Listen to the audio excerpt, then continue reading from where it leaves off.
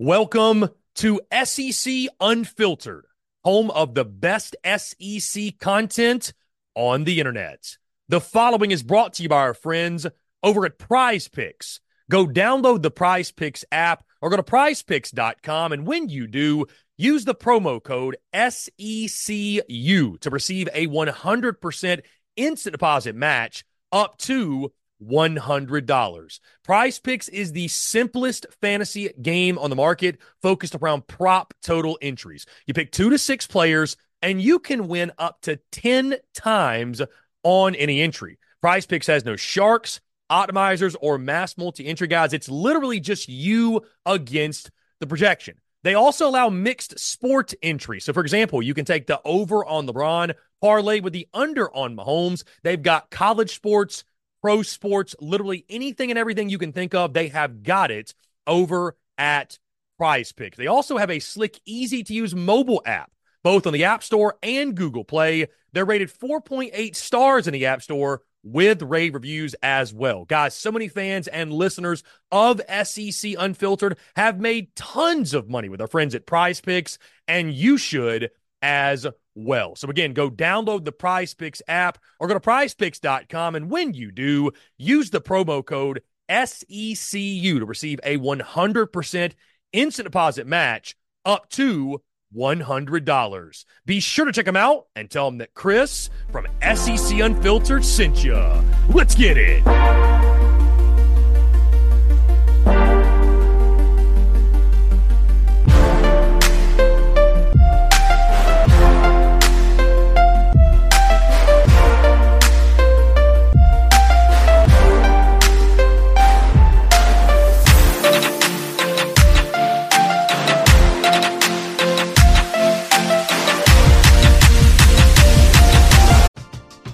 We're driven by the search for better. But when it comes to hiring, the best way to search for a candidate isn't to search at all. Don't search, match with Indeed. Indeed is your matching and hiring platform with over 350 million global monthly visitors, according to Indeed data, and a matching engine that helps you find quality candidates fast. Ditch the busy work. Use Indeed for scheduling, screening, and messaging so you can connect with candidates faster. Leveraging over 140 million qualifications and preferences every day, Indeed's matching engine is constantly learning from your preferences, so the more you use Indeed, the better it gets. Join more than 3.5 million businesses worldwide that use Indeed to hire great talent fast. And listeners of this show will get a $75 sponsored job credit to get your jobs more visibility at Indeed.com/Blue Wire. Just go to Indeed.com/Blue Wire right now and support our show by saying that you heard about Indeed on this podcast. That's Indeed.com/Blue Wire. Terms and conditions apply. Need to hire? You need Indeed.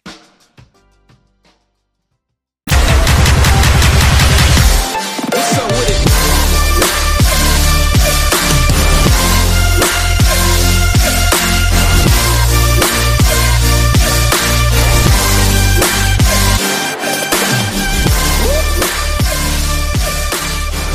Jake Crain of Crain & Company. He joined the show. Jake, what's going on, my man? Rocking the Liberty hoodie. Did you feeling like a loser to start off 2024 after that game yesterday? Rocking the Liberty gear.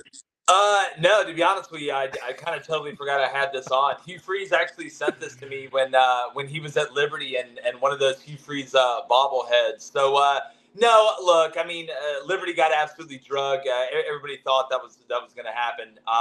They really couldn't compete up front. Oregon knew that. I knew that. Bo Nix was in there to break the record, and that took him about 12 minutes, about a quarter and a half. But no, man, I mean, after yesterday, and as fantastic as both of those games were, in really totally different style of games, but both very competitive, both a lot of fun. I am a little sad, though, because college football, man, it's pretty much over season-wise. I mean, we got one game left. We got the Senior Bowl, and I love that. Shout out my guy, Jim Nagy. Can't wait to get down there and have a blast down there on the Bay. But, man, it just always goes by so fast. And I want to apologize, Jake. I feel like I opened up a little bit harshly. I do like the hoodie, by the way, and the fact Hugh sent it over is good looks from Coach Freeze. Chris, I love it. I love it. Bring it. Me. I wake up and choose. Hey, I just think it's more proof we need a G5 playoff. That was my takeaway. It was like, Liberty and Oregon shouldn't be playing for the same trophy here. No, it's weird because we've interviewed G5 coaches and they're like split on it. They're like split halfway. Half of them want their own playoff.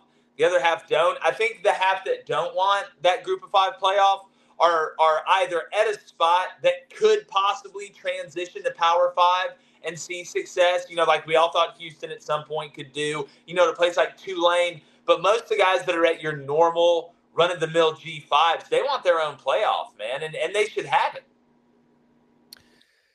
Jake, let's start with the first important question. How did bowl season treat you from the gambling perspective? How'd you come out when it comes to the gambling side? It was I was in the green pretty decently. It wasn't just dominating, but was winning money, and then hit a $500 parlay after Ole Miss took care of. But I had Ole Miss plus 3.5. I didn't have a money line, even though I picked them to win on our show. But won a 9-leg. It was 9-leg, $500, 10 to win 500. Kind of an underdog parlay, man. I had like Boston College to cover, Georgia Tech to cover, and then Ole Miss there. Then I had Missouri money line. So yeah, ended up sweeping up, man. I mean, our end of the year numbers are insane. It's posted on social media. I think I ended up like plus 25 units in college football. Blaine is like plus 36 units in the NFL because he keeps hitting these first touchdown scores. Like, I'm waiting for somebody like in suits with briefcases to show up at my brother's house. Like, that's how weird this has gotten.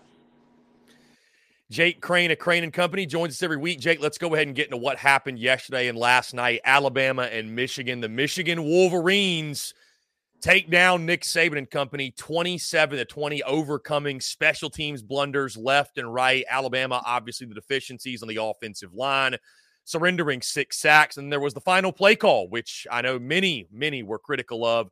Your thoughts on the game as a whole? Did anything surprise you in that ball game? And then thoughts on the final play call as well, Jake, because I've seen some say that it was supposed to be an RPO, the low snap wrecked the play.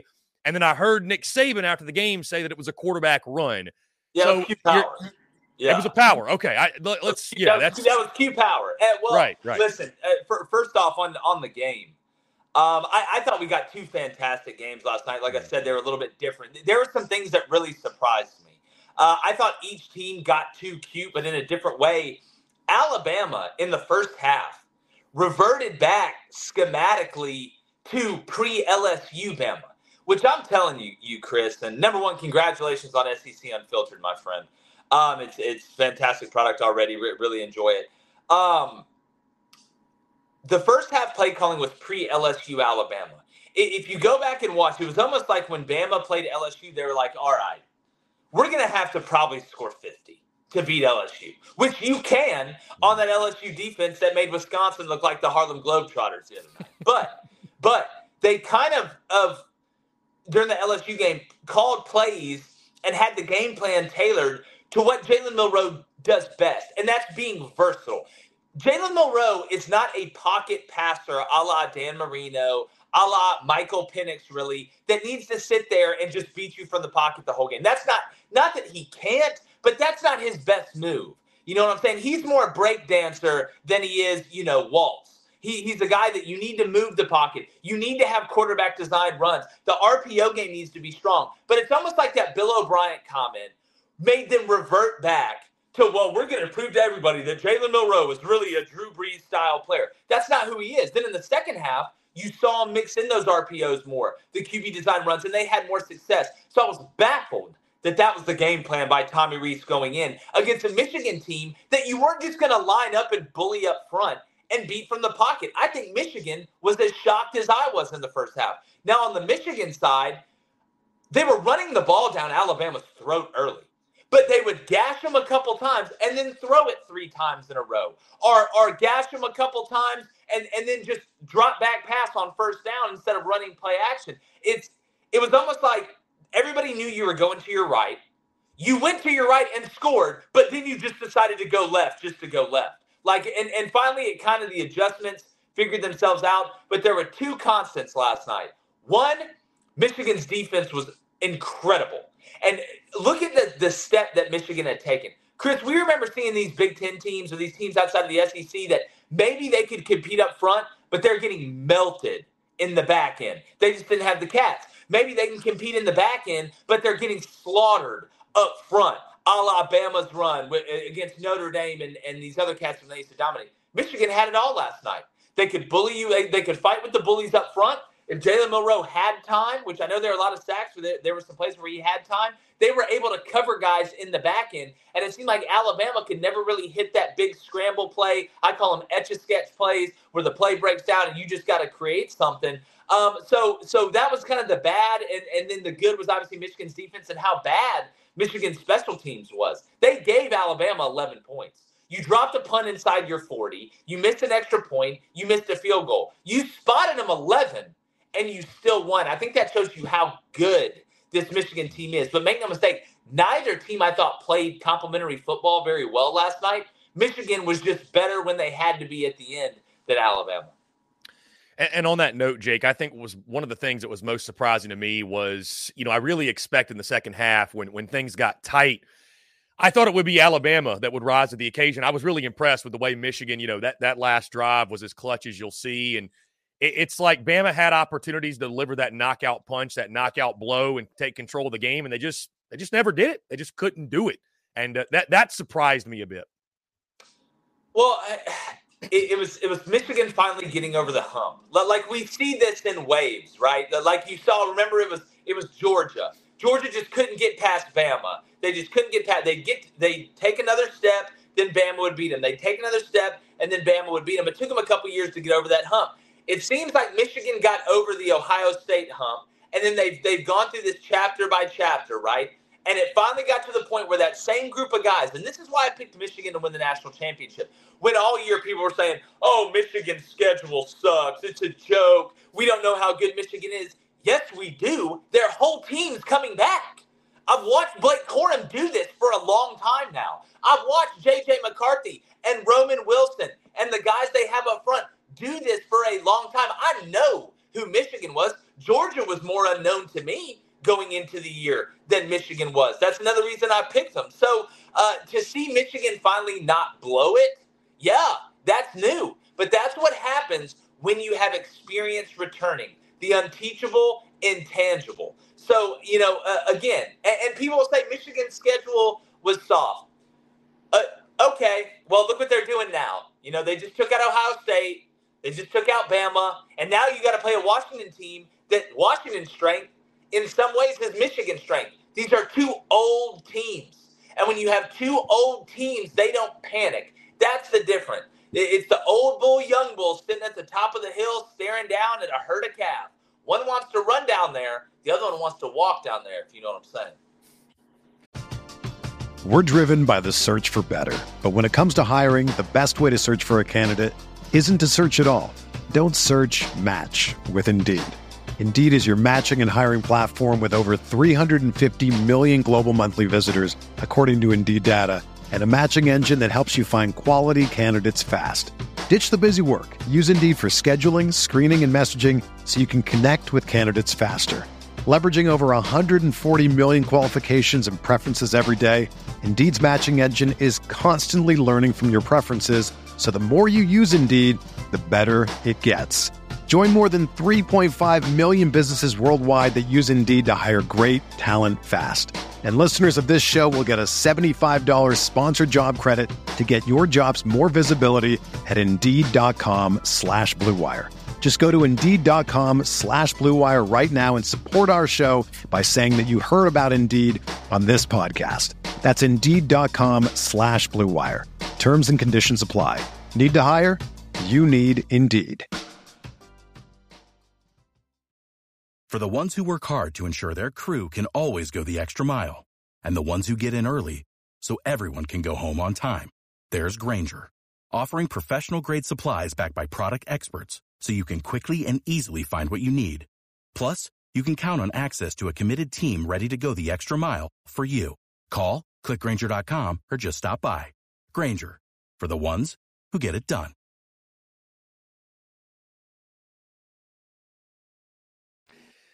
Now, Jake, Bama lost, Bama lost this football game for many reasons outside of the last play, but obviously that is the one that most will remember, and that's the one that's highlighted. That's the one that'll be talked about today. Your thoughts on that fourth down play call from the 3-yard line? Well, I even tweeted this out before the play. I thought they were going to run that split zone bluff. You know what Michigan scored on their touchdown before when they hit Roman Wilson when he goes in motion and you fake it to the back and the guy that's supposed to be sealing that line of scrimmage bluffs the edge defender and then you hit him in the flat for a touchdown. And it looked like that's what they lined up to run. You had the tight end opposite the back. The tight end would have split to the field at the snap, fake to the back. Jalen Milroe can keep it or he can spit it out. Michigan called timeout. They saw what they were in. So Bama went back, came out, and it looked like Bama was going to run the same play, but the back and the tight end lined up on the same side. You can't really run that play when the back and the tight end are lined up on the same side pre-snap. And then you saw Bama take that timeout, and Nick Saban was going nuts on the sideline. I think they lined up wrong, and they were going to run that play. So then when they came back, they're like, well, hell, we showed it to them twice. And they just made the decision, we are going to live or die with our best player, which Jalen Milroe is their best player on offense, running the ball. And if he actually followed his pullers, because it was a power play, I think he would have had a pretty decent chance to score. But what I think in his mind happened was a couple plays before that. You remember he had that Q counter where he just ran through everybody in the middle? Just almost like he just closed his eyes and bullied his way down inside the 5. I think he tried to do that again, and he just ran into a wall. So I don't hate the play call by any stretch of the imagination, but I would have tried to give Jalen Milroe an out with some sort of RPO. I would have tried to run bluff. Hey, if the edge player gets too wide, take it up underneath. If they want to come and tighten down, spit it out. You got a two-way go. But no, I don't hate the call. I really don't. I hate the game plan. I hate that, but I don't hate the call. So, Jake, where does Alabama go from here now? You know, we know Jalen Milroe's back next year. Nick Saban, I don't think, is near retirement anytime soon. He seems like he's chipper as ever. So, I mean, you know, is it adding an offensive line that's capable of protecting their quarterback? Is it adding another run stopper? Like obviously, you know, get to the college ball playoff. That's not a good enough season in Tuscaloosa if you don't win it all. So, where do you see Bama going from here? They've obviously got to get the offensive line figured out that surrendered 44 sacks this past season. Yeah, I mean, they're going to be really good. I mean, look at what they bring back. Look at what they're able to do in the transfer portal. Look at what they do in recruiting. It's not how talented Alabama's going to be. We know they're going to be super talented. Is can they, kind of like you alluded to, plug enough holes in the ship to be able to fix the problems they had the year before. Now, you lose a decent amount in the secondary, but you also have recruited at an unbelievably elite level. You still got downs. You've got guys that we've seen before. So Alabama's not going anywhere. It's a 12-team playoff. They're going to get in the playoff, but as long as Nick Saban is at Alabama, they make it a lot easier to prognosticate what's going to happen. Now, Jake, to the other college football playoff game, the Sugar Bowl, Texas and Washington, a thriller, like you mentioned, a little bit different way, though, with the offensive shootout. Michael Penix Jr. is a wizard. Guy has a rocket on his left shoulder, in Texas kind of went quiet in that third quarter, and it cost him. Your thoughts on that ball game? A game that, again, literally came down to the wire. Texas down there inside the red zone. Chance to win it on the last play and just couldn't get it done. Yeah, just another incredible game. You look at – I was just in awe of Michael Penix, the way he operates. It's not just the throws he makes. It's how he gets his body in position within the pocket to make those throws. You know, we always talk about quarterbacks, how impressive it is that they can extend the play on the outside and, he breaks a tackle and he's outside the pocket and finds somebody deep, something that Jalen Milroe did a lot of. But there's a beauty and an art form into being able to extend the play from within the pocket. And that's why I think Michael Penix should be the first quarterback taken in the NFL draft. He has the best pocket presence. He has one of the quickest releases, and he can make every single throw on the board, and it's not even close. The hashes get wider, tighter, who cares? I mean, the dude can throw it from one end of the field to the other like it's nothing. But the difference, what separates the Michael Penixes from the Joe Miltons, is that Michael Penix just doesn't have the fastball. He's got the curveball. He's got the changeup. He's got the split. He can make every single throw, the nuanced throws. That's why it's called passing and not throwing. That's a difference. So I was in awe of him and what they have at wide receiver. I thought in the first half, Texas got a little bit too imaginative on offense and should have just run the ball. Texas was dominating running the ball. That's why I'm looking at this matchup against Michigan. And if I'm Michigan, why would I not just run it and keep Michael Penix's ass over on the side with this new clock rule? I would much rather you have to score 6 out of 8 drives to be able to beat me and have to have that narrow window to be able to have, 13, 14 attempts at it. You give that group that many attempts, they're going to score a lot of points because they're that talented. But I thought Michigan got away from the run a little bit, got back to it, and then fumbled the ball in the second half. That game was always going to come down to the final possession. But I think you saw a team in Washington that, once again, was more experienced than the Texas team they were playing. So, look, Texas is going to be fine with what they returned. It was good to see them back. But, I mean, this Washington team, I said this on Crain and Company this morning, Chris. They're the most physical finesse team I've ever seen. That's the best way I can put it. That's the best way I can possibly put it.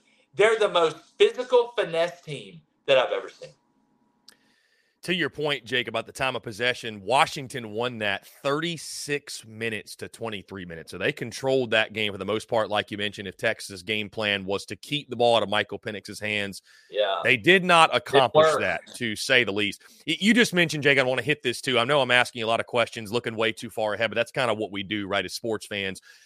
Texas falls in the college ball playoff, but all in all, I would have to say a successful season in Austin. You mentioned getting over the hump, Texas getting back to a position like this. How do you feel now they're set up, obviously, going into the SEC first year upcoming in 2024? I know from some, SEC fans, maybe there's still some speculation, are they actually going to be that good in the SEC versus the Big 12? How do you feel like they're set up to carry this momentum and carry the success from 2023 into next year? Well, it's kind of like I talked about earlier. There seems to be this similar trek toward getting to the top. And you look at a team like Georgia, right? They got there, didn't win it. Got there, didn't win it. Finally won it, right? Michigan got there, didn't win it. Got there, didn't win it. Have a chance now to win it. Texas just got there, right? You return a lot on the offensive line. You obviously return Quinn Ewers. They're recruiting at a very high level. It's Texas. Do I think they're going to come in and dominate the SEC? No. Would I be shocked if they came in and had a really good year one with what they returned? Yes. But I'm looking at this thing in cycles, man. I mean, football's cyclical. I think we have a bad habit of kind of, thinking this is the way it's going to be forever. Texas is going to be able to compete in the SEC because they have money, that they have resources, that they have the ability to be able to do it. Now they've made the college football playoff. Sark has another kind of arrow in his quiver. I think they're going to be fine. I think they're going to be in the running year one just because they're going to have more continuity than a lot of teams. Jake, let's move to the best of the rest of bowl season in the SEC. Let's start with the Orange Bowl, which maybe wasn't the best. It was just a downright butt-whooping. Georgia 63-3 over Florida State. What did you take away from that game?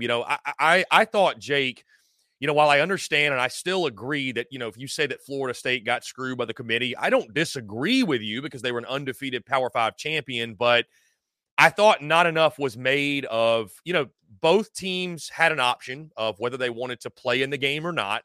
Georgia had, in my mind, as little to play for, maybe less to play for than Florida State. And their guys chose to play, and FSU's guys didn't, and they beat their ass. I mean, I just, you know what I mean? So I was more so, and maybe this is some of my SEC bias starting to creep in, but I was just more so impressed with Georgia than I was feeling bad for Florida State anyway. Your thoughts in that game that effectively was over at halftime? Yeah. Well, Rude Tank, I don't know who you are, but he said I'm a turd. Is that the Alabama fan description of it? Because if that's the case, buddy, you could not be further from the truth. Here's what I think. I think you got to give Georgia their flowers. They obviously showed up. I mean, they played FSU's practice squad. I mean, that's who they played, and they beat them to death. It's hard to beat anybody 63-3, but let's not pretend that this was any sort of matchup that was somewhat close. I think Georgia did have more to play for. Right? They have pretty much a lot of guys coming back, including Carson Beck. I mean, Jordan Travis is gone. Keon Coleman is gone. I laugh when people say, Florida State must have bad culture. You don't have bad culture and go 13-0. And you did it with a lot of guys that came in from the transfer portal. There were a lot of mercenaries on Florida State's team. So Are you shocked that when you brought in mercenaries, that when you're not playing for a championship after you just went 13-0, that they opt out? Like, we live in the age of opt-outs now. This isn't 2003. Georgia had a lot of, and you know what? Bryce Young played and Will Anderson Jr. played. And that's great, but every circumstance is different. I laugh when you say if it was me, I wouldn't have played in the game. I said this when it happened.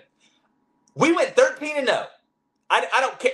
There it is, 13-0 in a Power 5 conference. We beat 2 SEC teams, right? One on the road, the other in a neutral site. We won our conference championship in a Power 5 conference. So you mean to tell me that I owe you something now after you kept me ranked in the top 4 all the way until the last day because it's a TV show?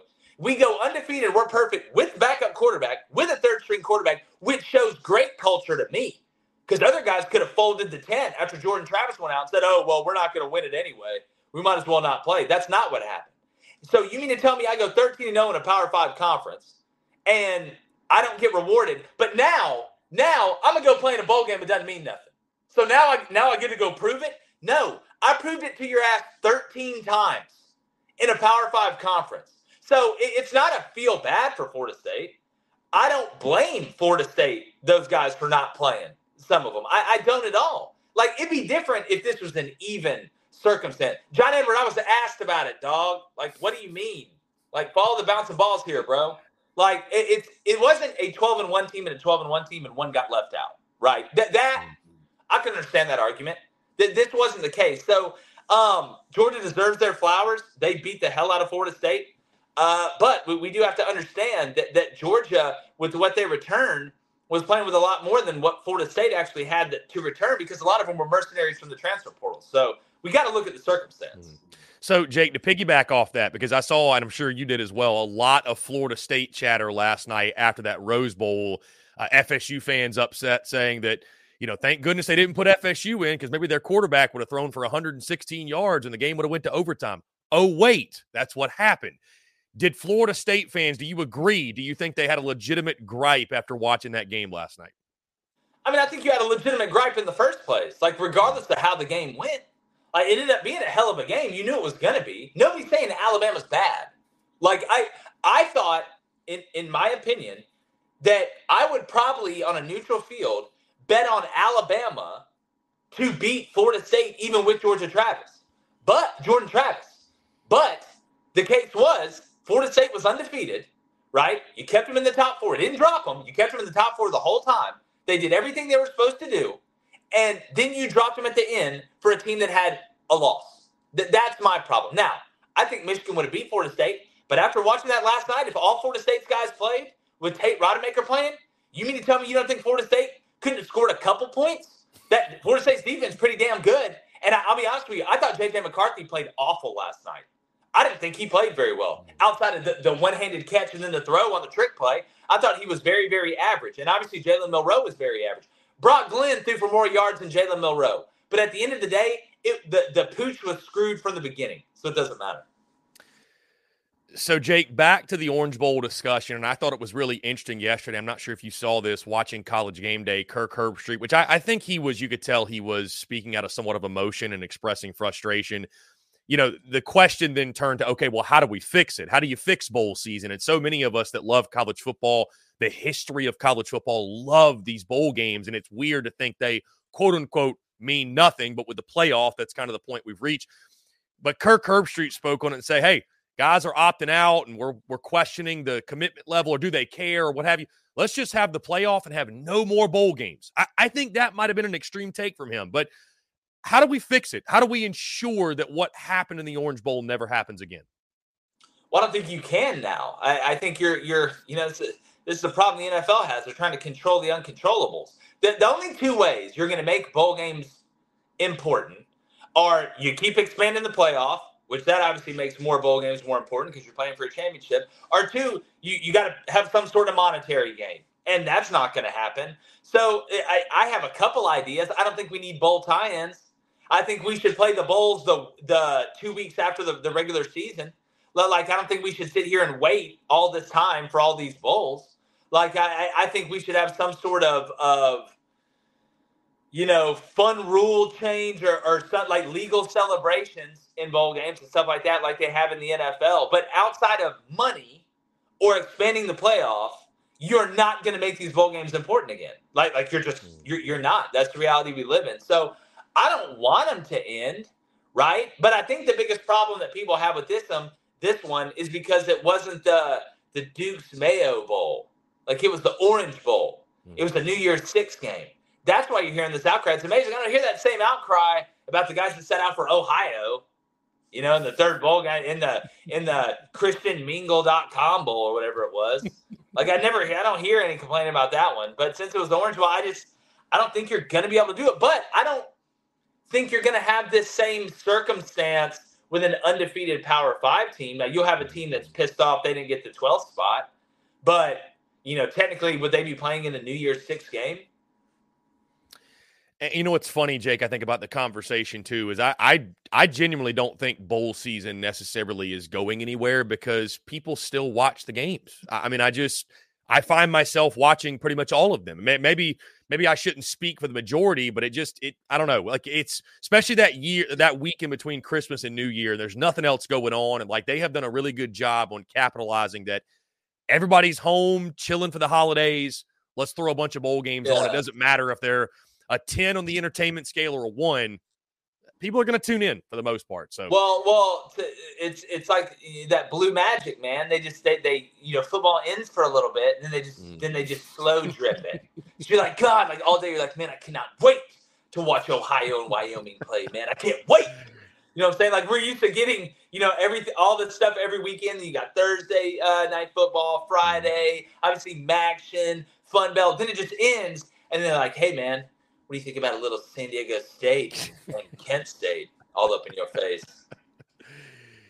Jake, let's go back to the Peach Bowl and Cotton Bowl. Ole Miss getting a huge win over Penn State. Missouri, a big win over Ohio State. Of those two teams, because both reach 11 wins, both go into the offseason with tons of momentum now, both cap off really special years. Talk about those two games and maybe who impressed you more from those two performances. If you watch Crain and Company, you made some money off those. I mean, Ole Miss, I think impressed me more just because it was going to be hard for Missouri to do that. Now, I know that Ohio State didn't have as many opt-outs as some people thought, but there was obviously some big pieces missing from Ohio State, including the quarterback, and it ended up being the third-string quarterback coming in to try and save them. They really couldn't throw the ball, but it was impressive nonetheless. But Ole Miss, especially the way the game started, because if you go back, Ole Miss was getting pushed around at the beginning of that game. I mean, absolutely shoved that first drive by Penn State. I mean, those guys weren't getting touched. Singleton, those guys weren't getting touched for literally the first 10 yards. And I was like, this may get ugly for Ole Miss if they can't stop this, but they found a way to hold them to a field goal. The offense got rocking and rolling. But I look at the way Ole Miss won, the way they were able to finish, the plays they were able to make on the outside. Lane cared about the game, which I thought was important. But you add that momentum with what they're bringing in from the transfer portal. I still think the best sign from Ole Miss during that bowl game was the graphic of the players from the transfer portal. That's the thing that should give you the most hope. Tyler Barron, Walter Nolan, Juice Wells, which y'all know very well. I mean, I'm looking at Ole Miss right now. I don't know how they're not preseason top 5, man. I mean, your two losses this year were at Georgia and at Bama. I mean, you look at their schedule next year; it's one of the lighter ones in the SEC with the getting away from divisions. So I tell you, man, I was impressed with both. Congrats to Drink, big dub for them. But I look at Ole Miss, man, they're a problem. Going back to the games yesterday, Jake, I think what you saw yesterday, too, is one of the beautiful parts of bowl season is that guys can get opportunities, whether it be guys that were backups all year long or whatever it might be, and they get an opportunity to shine, and when it works out well, it's a great thing. LSU and Tennessee both experienced that. Obviously, Garrett Nussmeier taking over at quarterback with Jaden Daniels opt-out, and then Nico Iamaleava taking over as QB1 for Tennessee. Both shined. Garrett Nussmeier was incredible in that shootout, overcoming a terrible defense yet again, which it's a miracle that team won 10 games with that defense. And then Tennessee just taking Iowa to the woodshed. I had admittedly, Jake, not watched an Iowa game all that extensively this year. I mean, the only knowledge I had of Iowa was just bet the under every week. And I'm glad to say the under hit again, barely, but it did.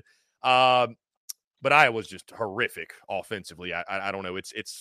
that quarterback, I'm not convinced his shoes weren't like 100 pounds each the way he was running around in the pocket. Either way, though, what'd you take away from those two teams? Again, two new quarterbacks. I call Nussmeier new. He's been around the block a while, but those two guys get opportunities. I think both fan bases have a reason to feel really optimistic about what they have going into next year. Yeah, I mean, I think one of the biggest, travesties this year is that LSU's defense was so egregious. We didn't get to see that offense in the college football playoff. That offense was incredible with what Jaden Daniels was doing. Can you imagine him in this matchup against the guys you'd be playing against? I mean, it's a shame with Malik Neighbors and Brian Thomas Jr. and Mason Taylor and those guys. But I thought Nuss did a good job, especially once he settled in. I mean, he hadn't started a game in a while, like a lot since high school. Like started one. Remember, he came in, I believe, in the SEC championship against Georgia last year after Jaden Daniels got hurt. But he was the guy. Little nervous early. I thought Wisconsin was giving up a lot underneath. They wanted to keep everything in front of them. But that still doesn't mean you don't take shots, right? And I thought LSU finally started taking some shots in the second half. But Tanner Mordecai, I mean, again, LSU's defense made a lot of offenses look competent. A lot of offenses. But I thought Tanner Mordecai finally looked like what we thought Tanner Mordecai was going to be at Wisconsin this year in that Phil Longo system with Luke Fickell there as the head coach. I was impressed with LSU, but we knew a little bit about Nussmeier. We know how good LSU was on offense. I was just interested to see defensively how LSU played, and man, it wasn't much better. And then you look at Tennessee. I understand why Joe Milton started, right? You don't want to start a freshman, a young guy in the SEC. I get it.